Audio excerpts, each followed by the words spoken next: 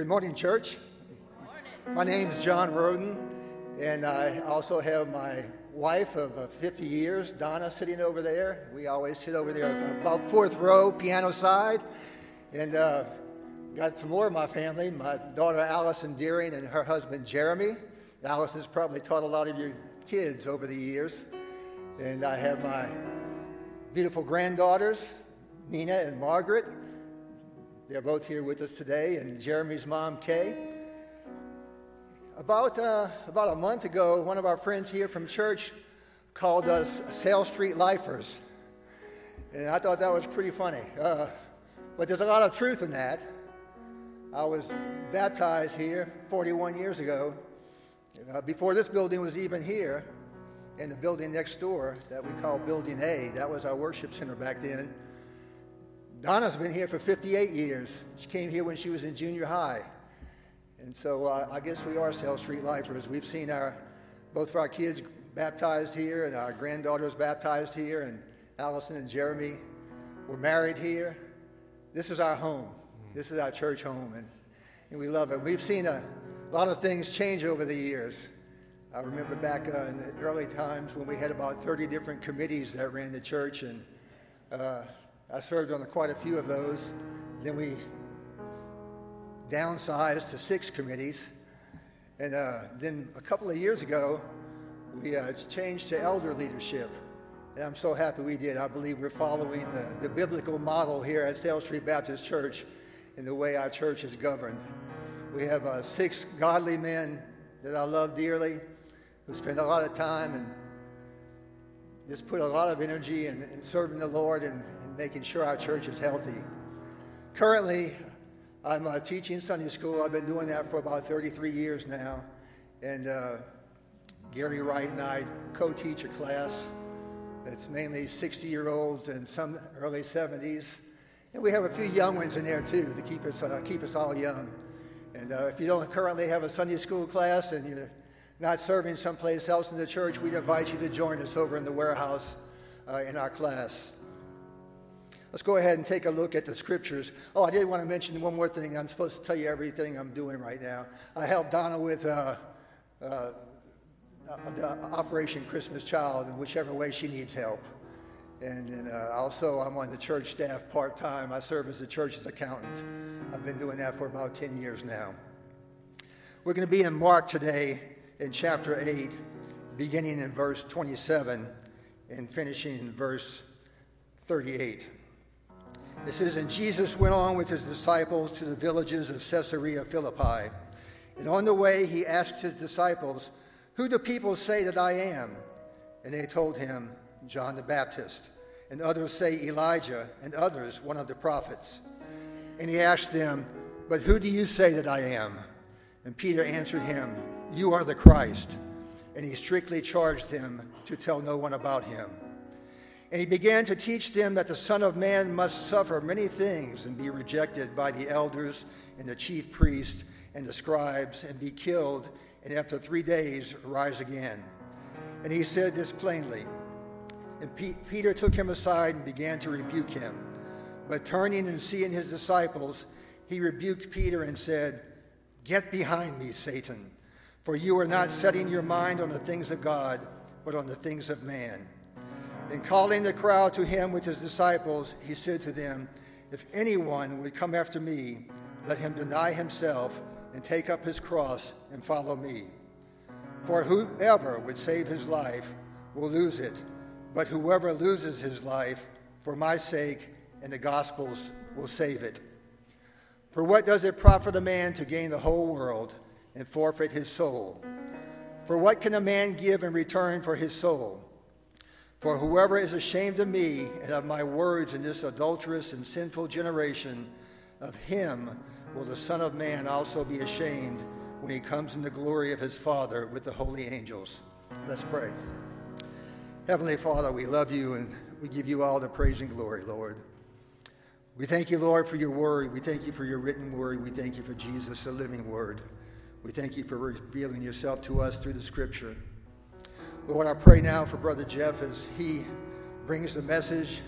I pray that he would be led by the Holy Spirit in all that he says, Lord. And I pray that each one of us, if we have any misconceptions, that you would correct us and that we would be encouraged and we would be enthusiastic to go out and to carry on and to obey what you give to us today.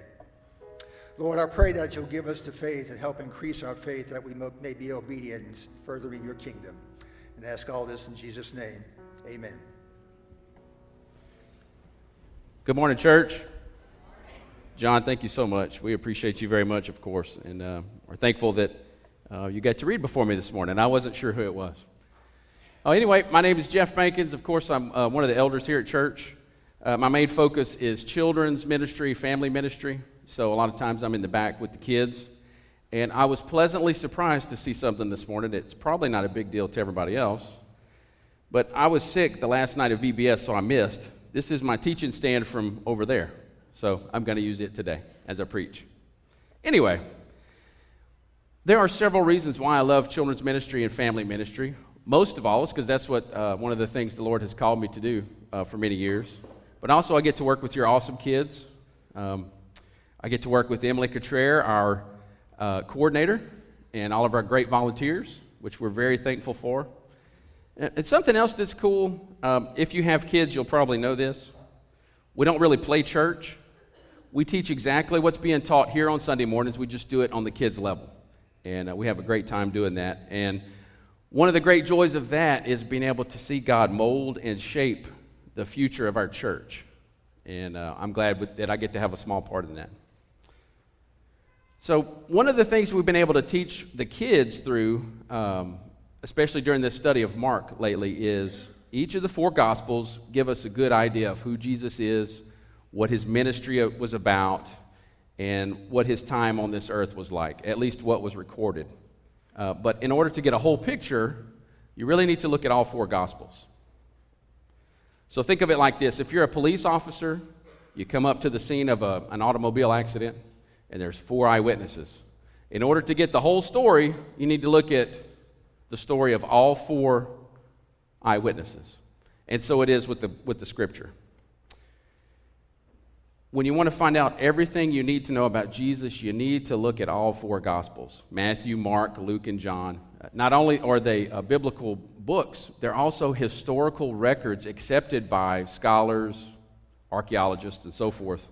And they tell us a lot about Jesus, about his ministry, and everything else related to that.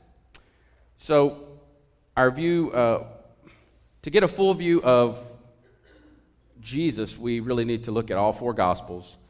To get a full view of the world around us, our reasons for being here, and the meaning of life, we need to expand that further into getting a whole view of the Bible. We cannot begin to understand any of the things that I just talked about without a thorough understanding of God found in the writings of the approximate 40 authors that made the 66 books that make up our Bible. Amen? So I'm telling you this in hopes of re-emphasizing my need, your need, our collective need to understand the whole counsel of God, and that's going to come through this message, I believe. That'll be one of the things we get through this. Because if we're to be missionaries in our everyday lives and engage in the Great Commission, we need to properly understand what our mission is, who our head is, and why he sent us on this mission. So a proper understanding can be reached through a combination of regular prayer as well as regular studying and reading of the Scripture. And I would suggest you do that both on your own, in your own time, and as a group. And that's why John mentioned it's important for you to join a small group, including one of our Sunday school classes. Because growing in faith while also growing in community with others is one of the best things you can do to spur on further growth as a believer. And that's why we encourage that. Okay, so looking at our Scripture today, we're first going to look at verses 27 to 30. We're going to start about halfway through verse 27. It says, on the way he, that's meaning Jesus, asked his disciples, who do people say that I am? John the Baptist was one of them. Another said Elijah. Others said one of the prophets. And he asked, but who do you say that I am? Peter answered him, you are the Christ. And he strictly charged them to tell no one about him. So this is a great interaction between Jesus and his disciples. According to the Broadman Bible Commentary, this section of Scripture, especially where Jesus is called the Christ, that is the climax, the culmination, the crescendo of the first half of Mark's gospel. We can also see that after trying over and over and over to get the truth into the heads of the disciples, they finally get it. Well, almost, as we'll see. There are accounts of this same story in Luke chapter 9 and Matthew 16. And like I told you earlier, when you look at all the different, we'll call them eyewitnesses, because this was written by eyewitnesses or people that talk to eyewitnesses.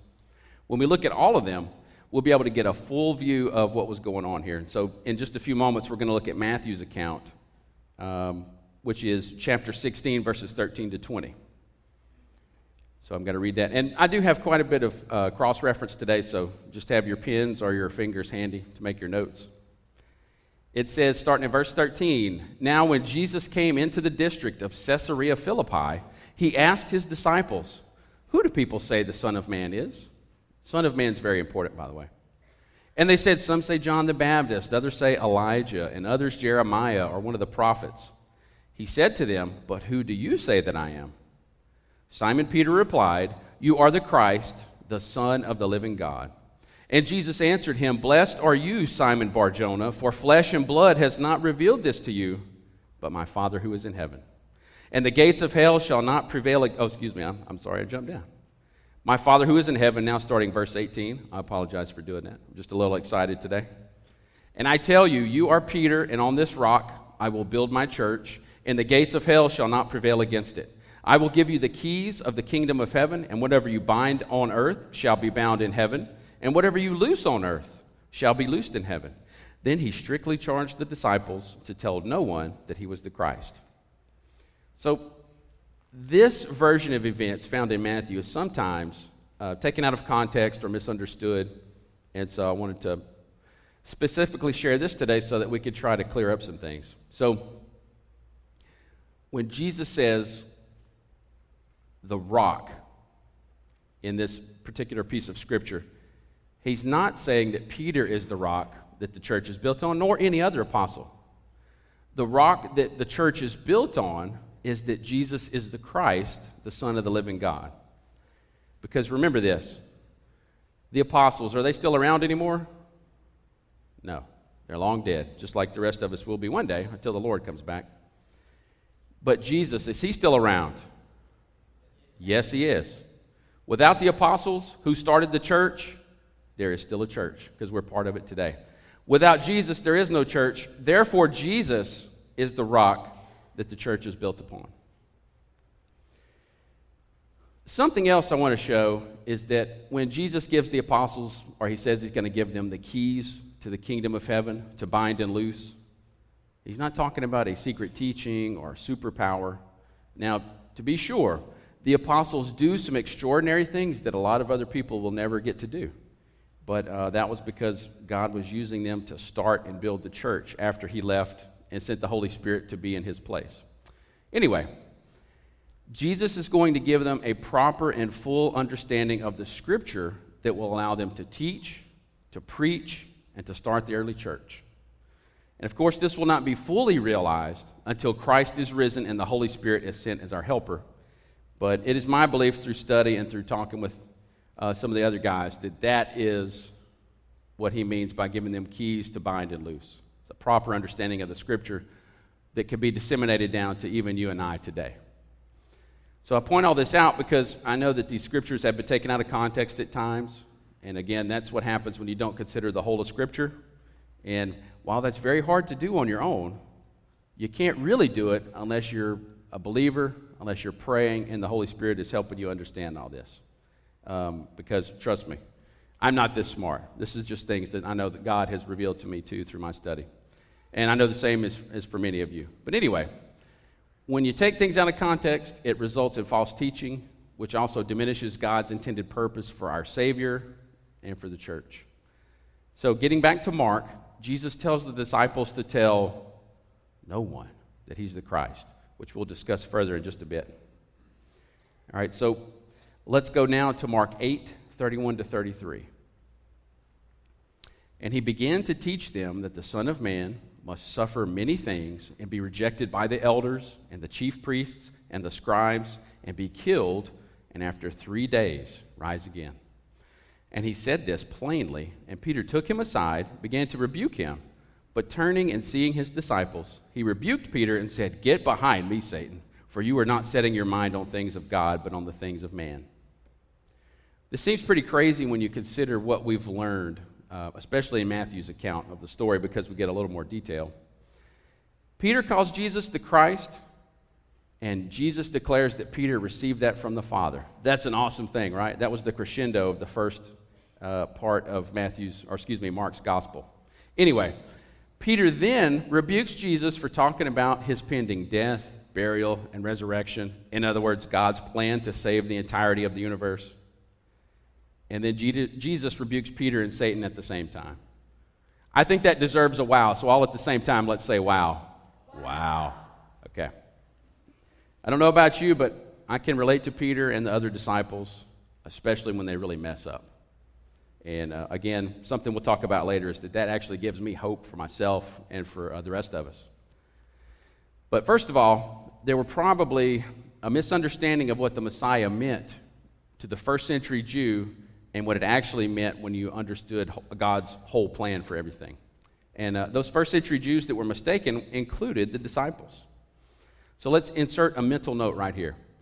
This is probably one of the main reasons Jesus told them not to tell anyone he was the Messiah, because there was some misunderstanding. So Jesus is referred to as the Son of Man in this passage, and that's a title associated with a mysterious figure in Daniel 7. And we know that in that particular prophecy, that is referring to the Son of God, or in other words, to God the Son before he was incarnated, before he was fully God and fully man, when he was fully God only at that time. And of course, man would become Jesus. So let's read Daniel 7:13-14. "I saw in the night visions, and behold, with the clouds of heaven there came one like a son of man." That's where the title comes from. "And he came to the Ancient of Days and was presented before him." So let's think about this for a moment before I finish with verse 14. We've got this figure called the Son of Man, which represents God the Son, and then we've got the Ancient of Days, that represents the Father. They are together in God's throne room. Verse 14, "And to him was given," and this is meaning to the Son of Man, and you'll see why we know this is Jesus, because listen to this. "And to him was given dominion and glory and a kingdom, that all peoples, nations, and languages should serve him. His dominion is an everlasting dominion, which shall not pass away, and his kingdom one that shall not be destroyed." That sounds like a conquering king, right? And one day, that's who Jesus is going to be. He's going to fulfill the role of the Son of Man, the conquering king. And that's also why he called himself the Son of Man over and over in the Gospels. So were the disciples right to believe that Jesus is the Son of Man and the Messiah? Yes, they are. However, they weren't also counting on him first becoming the suffering servant of Isaiah 53. They weren't counting on that. And that's why Peter rebuked Jesus, because he started talking about the kind of suffering he was going to go through. Peter was like, "Hold on now, I know everything," which, like the rest of us, Peter did not know everything. But he got carried away with himself. Anyway, let's look at Isaiah 53, 3-5. And remember, before he can become the Son of Man, who conquers and has a kingdom, he first has to be the suffering servant found in Isaiah 53. It says, "He was despised and rejected by men, a man of sorrows, and acquainted with grief. And as one from whom men hid their faces, he was despised, and we esteemed him not. Surely he has borne our griefs and carried our sorrows, yet we esteemed him not. Stricken, smitten by God, and afflicted." Does that sound like Jesus before his cross? Yeah. He was despised, he was rejected, he was beaten, he was battered and bruised. And then verse 5, "But he was pierced for our transgressions." Remember, his side was pierced at the end of his his time on the cross. "He was crushed for our iniquities." He was battered and bruised, like I said already. Upon him was the chastisement that brought us peace, and with his wounds we are healed. Jesus went through a terrible, torturous death, and it was even torturous going up to the time of death. And he did that because he was the only one that could pay the price that he paid. So that by paying the penalty for our own sins, past, present, and future, we could be in a right relationship with God again. That's why Jesus did that, and Isaiah prophesied this would happen to Jesus 700 years or more before he was even born. So, were Peter or any of the other disciples ready to hear that their conquering Messiah would first conquer by becoming the suffering servant? No, they weren't ready to hear that. They wanted somebody to rescue them and conquer right then. But there's something else worth pointing out that I came across in my preparations that I want to share with you. This appears to be the second time that Jesus was also tempted by Satan to compromise. So let's think about that for a moment. He was already tempted by Satan in the wilderness. And we can find that in Matthew 4, verses 8 through 11. So I'll read that to you quickly. Again, the devil took him to a very high mountain and showed him all the kingdoms of the world and their glory. And he said to him, "All these I will give you if you will fall down and worship me." Then Jesus said to him, "Begone, Satan, for it is written, you shall worship the Lord your God, and him only shall you serve." Then the devil left him. In that moment, on that high peak, looking at all the kingdoms of the world that they could see, Satan was trying to get Jesus to compromise the plan of God, which was for Jesus to live and act out the role of the suffering servant and then be resurrected after his death. But Satan did tempt Jesus, and Jesus got rid of Satan, told him to be gone. And going back to Matthew 8:33, Jesus is actually rebuking Satan for using Peter to tempt him a second time, and he's also rebuking his disciples, especially Peter, for suggesting such a thing as compromise or changing God's plans. Since Peter didn't have the whole of God's story in mind, I don't think he fully understood what he was really suggesting. That's just my opinion. But he was suggesting that Jesus sabotaged God's plan for humanity and the entire universe. However, he was bold enough to suggest something like that, and he was suggesting that Jesus compromise. And that's something that we all face. But remember this, there's no compromise to God and his plans, and there can be no compromise in how we live the gospel. So let's look at verses 34 to 38. We're going to start about halfway through verse 34. "If anyone would come after me, let him deny himself, and take up his cross, and follow me. Whoever would save his life will lose it. Whoever loses his life for my sake and the gospel's will save it.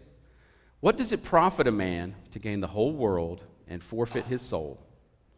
What can a man give in return for his soul? For whoever is ashamed of me and of my words in this adulterous and sinful generation, of him will the Son of Man also be ashamed when he comes in the glory of his Father with the holy angels." So think about this. Jesus is telling his true believers, in order to follow him, they must be willing to give up everything. Their wants, their desires, their dreams, and be marked as someone under the authority of Jesus Christ. According to one of my commentaries, take up his cross must have been very puzzling and even offensive to the people who were listening to Jesus at that time. Because remember, execution through crucifixion was a public execution. Whoever was around and wanted to watch could see. And so they knew that the cross represented something very, very tough. A Bible scholar named Barbieri notes that when criminals carried their crosses, it showed those who were watching the identity of the one who had authority over that person. So by denying oneself, taking up one's cross, and following Jesus, a disciple acknowledges that he's submitting under Jesus' authority. Okay? The people watching criminals carry their crosses at the time to the site of execution have no doubt who's in authority over that person. At that time, it would have been the Roman government. In the same way that those criminals were under the authority of the Roman government, people should be able to see that a believer is totally under the authority of Jesus Christ. And Luke 9:23, I wanted to share that with you real quick, because Luke describes this in even more explicit language in his version of these events. Verse 23 says this, "And he said to all, if anyone would come after me, let him deny himself and take up his cross, not once a year, once a month, or anything like that. It is something that they take up daily and follow Jesus." So following Jesus is a daily activity, not a one-time thing. Amen? All right. Verse 36 says, "What does it profit a man to gain the whole world and forfeit his soul? What can a man give in return for his soul? Whoever is ashamed of me and of my words in this adulterous and sinful generation, of him will the Son of Man also be ashamed when he comes in the glory of his Father with the holy angels." These last few verses can seem downright depressing, especially when considering that we live in such a prosperous nation. Even with the economic downturn and what have you, we are doing so much better than a lot of folks in other countries. So consider this. Even the wealthiest of men could never be satisfied, even if they actually did gain the whole world. They're still chasing something that is fleeting, because whether it's life, whether it's wealth, power, or anything else you could think of, everything in this life, in this universe, is eventually going to run out and fade. And this reminded me of something. I know it's going to seem probably a little nerdy, but some of you might know this. I'm sure some of you do. And I'm not going to say this in the scientific words. I'm going to break it down to something simple that someone like me could understand. But have you ever heard of the second law of thermodynamics? Anybody? Yep, Tommy has, John has. Very good. I'm in good company. All right. It's a good example of what we're talking about. And it says, if things remain the same, the universe is eventually going to run out of energy. So in other words, at the very beginning, the universe had a certain amount of energy. There's no more energy coming in from an outside source. We know that outside source would be God. But if things don't change, eventually, just like the rest of us, and I'll say just like myself, the universe is getting older and colder every day, and one day, everything is going to die because there's no more heat. So even if you were to gain the whole world, long life, and all of that, it's still fleeting and is going to end one day, apart from Christ. So there's no happy ever after. There's no happy ending. There's nothing good apart from God. There's only death. So chasing after all those things will always prove to be a losing proposition, especially when you've been introduced to the gospel of Jesus Christ and the truth it brings to us. Romans 8:22-23 say this, "For we know that the whole creation has been groaning together in the pains of childbirth until now. And not only the creation, but we ourselves, who have the first fruits of the Spirit, groan inwardly as we await eagerly for adoption as sons, the redemption of our bodies." So what Paul is saying there is everything in creation is waiting, because we all know that while this universe we live in, this world we live in, these bodies we live in are amazing and great, something's not quite right. And Paul is telling us even the universe itself understands that, because things just aren't as they should be from the way God made them in the beginning. Mark 13:31 also reiterates this by telling us, "Heaven and earth will pass away, but my words will not pass away." And again, I share that with you to help you think about this. Apart from God, there's nothing you can chase after that will forever satisfy you. Everything is fleeting apart from Christ. So rather than chasing even somewhat long-term temporal gain, will never satisfy you in comparison to a life spent in service to our King, Jesus Christ. Amen? All right. So, looking back at our first 4 verses, we don't have to put them on the screen, but in those 4 verses, we see that Jesus Christ and his gospel, his birth, his life, his death, burial, and resurrection, those things are what the entirety of our faith is built upon. Since the church is made up entirely of fallen, fallible people, you will never find a perfect church. And if you look around, you'll know that's true. And that's just how it is. So rather than that, we, Sale Street Baptist Church, want to be known as a church that shares the gospel and, with the Holy Spirit's help, the 2 greatest commandments. And I believe you know what these are, but I'm going to read it to you anyway. We're going to look at Matthew 22:37-40. It says, "You shall love the Lord your God with all your heart, with all your soul, and with all your mind. This is the great and first commandment, and a second is like it. You shall love your neighbor as yourself. Amen. On these two commandments depend all the law and the prophets. So if we can follow these two commandments the way Christ intends, we can't help but do things like this. Study the Scripture. Pray regularly. Share the gospel that leads to salvation with our lost and dying neighbors all around us. And we will also continue to grow in our love of and in service to our King and our fellow man. And that's what God has called us to do. So remember this, we get to share and serve others in service to our King. However, if we don't like God's plan or we think we know better, God will have his way no matter what, with or without us. So we must be vigilant in pursuing his will, his way, and not doing things through our own means. And that's tough to do sometimes. But while we're not Old Testament Jews living in the city of Susa, I do think we can take something from what Mordecai told Esther, just as a place of encouragement if you are not sure where you fit in right now. Esther 4:14, second half of the verse says this, and who knows whether you have not come to the kingdom for such a time as this. So Christian, believer, if God has brought you to this congregation and you're not quite sure where you fit in, my call to you is this. Know that you are not here by happenstance. So let's prayerfully consider and work together in finding out where you best fit in this local body. Because we have lots of places we can help you figure that out and figure out where you need to go. And don't make Peter's mistake.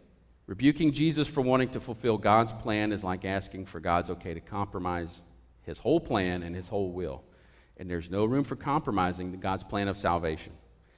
Peter didn't fully realize what he was talking to Jesus about, but he fell for the temptation to compromise. And so my charge to each and every one of us is this, and I'm including myself. If you have compromised the gospel of salvation, which is by faith alone, through grace alone, in Christ alone, you need to repent. You need to ask God to help you repent and turn away from that. If you've compromised the gospel in witnessing to others, what do you need to do? You need to repent. If you're tempted to compromise the gospel in witnessing to others, seek the Holy Spirit's help for strength and courage, and continue to grow in community with other believers that will also help encourage you in the same way. Because there is no compromise with God. There's only the truth of Jesus Christ. John 14:5-6 says this. Thomas said to him, Lord, we do not know where you are going. How can we know the way? Jesus said to him, I am the way and the truth and the life. No one comes to the Father except through me. Remember, the rest of the world is fleeting. It's not going to last forever. The only true thing we can hold on to for our lifetimes and even beyond is Jesus Christ. In Mark 8:34-38, we know that following Jesus will cost us everything. We're not preaching the cheap, easy gospel. There is a cost to serving God, and it has to be counted. So if we ever feel like we're getting a raw deal, and sometimes our feelings are going to make us feel that way. But remember, they're fallen and fallible just like we are. So sometimes our feelings are going to lie to us. So when that happens, keep this in mind. God the Father was willing to send his Son to earth, knowing he would have to pay the ultimate price, so that lawbreakers and sinners like me and like you could be made in right relationship with God. So whenever we count the cost, we have to note that God paid the ultimate price, and he paid a price that we could not even try to pay, and he did it out of his love for his creation. So whatever the cost is on our end, it's worth it. And come what may, we get to live with our Lord, our Master, our Savior in heaven, and we also get to be there with all believers, past, present, and future. And we're going to read about that in a few moments as we get ready to close. So if we're not truly willing to forsake all for Jesus, we need to ask ourselves if Jesus is really our Lord and Savior, or are we mostly trying to escape punishment in hell? Because there is a difference there. And remember, the Christian life isn't something we can live and fulfill on our own. It all comes through the grace given to us by the very one who wants to be our salvation. Colossians 2:6-7 say, Therefore, as you received Christ Jesus the Lord, so walk in him, rooted and built up in him, and established in the faith, just as you were taught, abounding in thanksgiving. And band can come forward. Just want to remind us that we should be rooted and grounded in Jesus Christ because, again, everything else is fleeting, failing. It's going to fall short one day. Jesus Christ never will fail us. 1 Corinthians 1:17-18 say, "For Christ did not send me to baptize, but to preach the gospel, and not with words of eloquent wisdom, lest the cross of Christ be emptied of its power. For the word of the cross is folly to those who are perishing, but to us who are being saved, it is the power of God." So I want to ask you to embrace the cross of Christ because it's only through the cross that we can truly live the way that our Savior desires us to.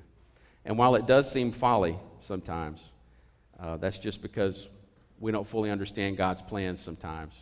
And that's why we have to stay really tied in with our church family, studying the Scripture, and trusting in the one who has provided salvation for us. The cross was the only option for mankind. So rather than being disheartened about all this, we should be very hopeful. While the cross may not always make sense, it didn't make sense to the disciples either. Because remember, Jesus described everything that was going to happen, and then he got fussed at by Peter, which was a big mistake. But you know what? Those disciples make me hopeful because I mess up a lot. I sin a lot, and I never make the mark a lot of times. And because I know Jesus was able to use them, I know he can use me, I know he can use all of us. And I also know that we can make it because of the hope we have in Jesus Christ.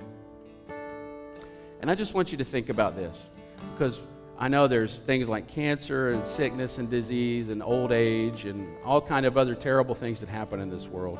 But remember, it's fleeting. It's not going to last forever. So I want to read to you in Revelation chapter 21 what it's going to be like to be with other believers, to be with our Savior, and to be with our Father. Starting at verse 22 of chapter 21 of Revelation. "And I saw no temple in the city, for its temple is the Lord God, the Almighty, and the Lamb." That's Jesus. "And the city has no need of sun or moon to shine on it, for the glory of God gives it light, and its lamp is the Lamb. By its light will the nations walk, and the kings of the earth will bring their glory into it, and its gates will never be shut by day, and there will be no night there. They will bring into it the glory and the honor of the nations, but nothing unclean will ever enter it, nor anyone who does what is detestable or false, but only those who are written in the Lamb's book of life. Then the angel showed me the river of the water of life, bright as crystal, flowing from the throne of God and of the Lamb, through the middle of the street of the city. Also on either side of the river, the tree of life with its 12 kinds of fruit, yielding its fruit each month. The leaves of the tree were for the healing of the nations. No longer will there be anything accursed, but the throne of God and of the Lamb will be in it, and his servants will worship him. They will see his face, and his name will be on their foreheads, and night will be no more. They will need no light of lamp or sun, for the Lord God will be their light. And they will reign not a long time, not a short time, but forever and ever." So while following Christ may seem like an insurmountable task, the hard part's already been taken care of by God through Jesus Christ.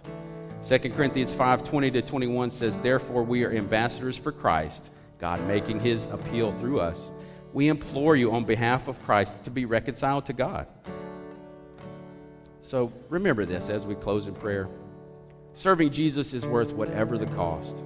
And my prayer is, if you're not a Christian, that the Holy Spirit has stirred your heart and will bring you to the point of asking Jesus to be your Lord, Master, and Savior. Or to at least start asking questions about that so that we can walk beside you and hopefully you will make the choice to become a believer. If you are a Christian, my prayer is that you would be encouraged to continue serving your King, or even serving him in a more meaningful way, knowing that he counted the cost to himself before sending Jesus to pay the ransom for our sins, just so we could become children of God.